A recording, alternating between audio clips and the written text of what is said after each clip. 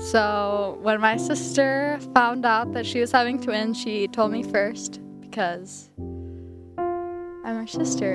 And I don't know, I tell her everything and she tells me everything. So I was the first one to know besides her husband. And they were getting 2 for 1. 2 for 1 time going to the hospital.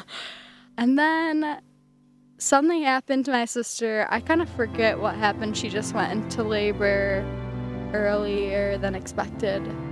There were some complications, so they had to take her to the hospital, and no one thought the babies would be born that day, but they were.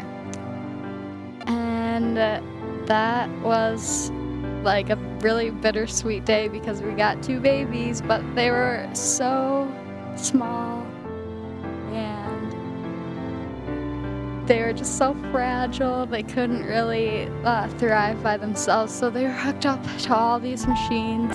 It's really sad to see. But I didn't get to see them until they were about probably 2 weeks old because they were so fragile and just anything could get them sick, so they tried to keep as many people, only the mom and the dad, out for a little while. And I remember when we went into the hospital, we would have to scrub our arms all the way up to the elbows because the babies could get sick if any germs got into the NICU. And then it gets really sad. The story gets sad because my little baby, Jackson, passed away because some germs got into the hospital and gave him a disease.